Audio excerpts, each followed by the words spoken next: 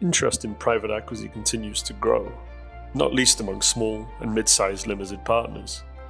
According to BlackRock's latest survey of family offices, more than half intend to increase their exposure to the asset class, driven primarily by the need to make up for the moribund performance of fixed income.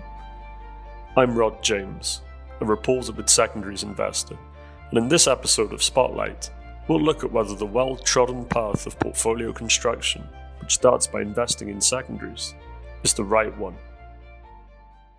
Secondaries funds are highly diversified and therefore considered less risky.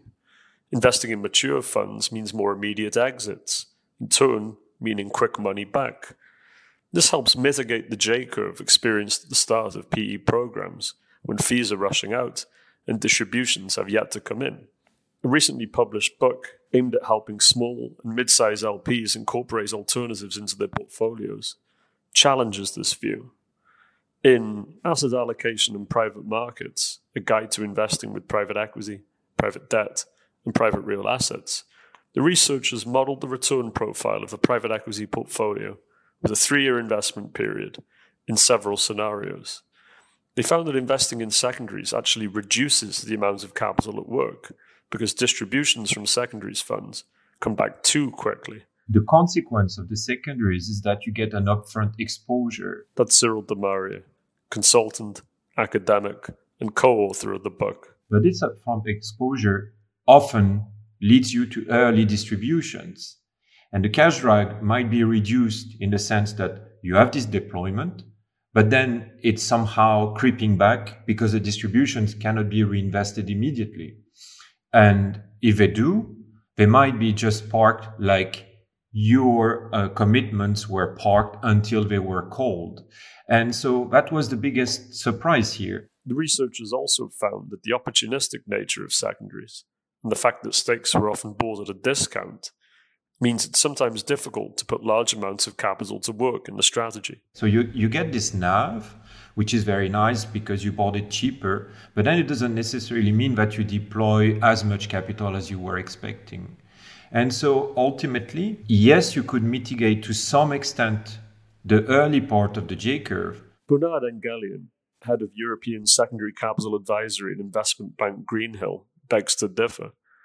He believes that the rapid development of the secondaries market means that many of the assumptions behind the research, such as the buyer's preference for mature buyout stakes and for buying at a discount, no longer hold. So if a secondary manager does deals today, they may include tail-end positions, which are sometimes 10, 15 years old. They may include funds which are just coming out of their investment period, meaning that they are 5, 6 years old. And they may also include early secondaries, which I would say have been very much in demand over the past 12 months. I think those are funds who are maybe 2, 3 years old and maybe 20, 30, 40% funded. And so I think if you take all of this into account, you actually get a much more diversified profile of underlying assets and cash flows. The fundamentals of the market are shifting again. The rise of GP-led deals, particularly single asset processes, offers secondaries investors concentrated exposure to individual assets, the antithesis of what the market was designed to do. Some secondaries firms, such as ICG, only do these concentrated deals. Others have stuck to the path of building highly diversified portfolios with the aim of offering quick money back.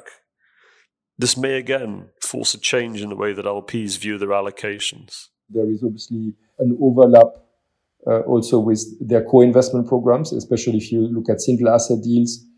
And I think that will certainly lead to new ways of looking at asset allocation between, let's say, direct investments in funds, buyout funds, venture funds, credit funds, other funds. And on the other hand, the allocation between secondaries and co-investments. And I think increasingly probably as the GP-led share of the market is at around 50% today, probably there will be a more integrated approach also between these GP-led transactions and the co-investment allocation. So, if not investing in secondaries, what, according to Demaria's research, are the key things for LPs to consider when building out their exposure to private equity? Are there any hard and fast rules? Lesson 1, he says, is the old adage. You don't try and time the market. Other findings were more surprising. The other thing that we discovered is that if, contrary to conventional wisdom, actually on this one, if you deploy over 7 years, actually you might be better off than over 5 years. And that sounds completely crazy until you realize that you might simply catch up with different cycles. And so over a 7-year period, actually you might have different pace of exposure. And the one which happened later is not necessarily the weak one or the poor one or the little one. It's actually over time rewarding to deploy systematically over 7 years. DeMaria also came to the conclusion that overcommitting to funds in order to maximize the amount of money you have in the ground is not as risky as was feared in the past. Overcommitment actually can be used to a fair amount of overall commitment and without actually creating any specific risk. This was a big surprise. I remember vividly when I started 20 years ago, overcommitment was a no-no because we were always thinking, oh, what happens if, they ask us for an extra euro and we don't have it on the balance sheet? What we realize is that with a diversified program, and that's the big, of course, assumption, the chances are very low. You can actually model that. That again was Cyril DeMaria and Bernard Engelian. If you want to hear more episodes of Spotlight, you can check us out wherever you listen to podcasts or at PEI's various titles online. I'm Rod James with Secondaries Investor. Thanks for listening.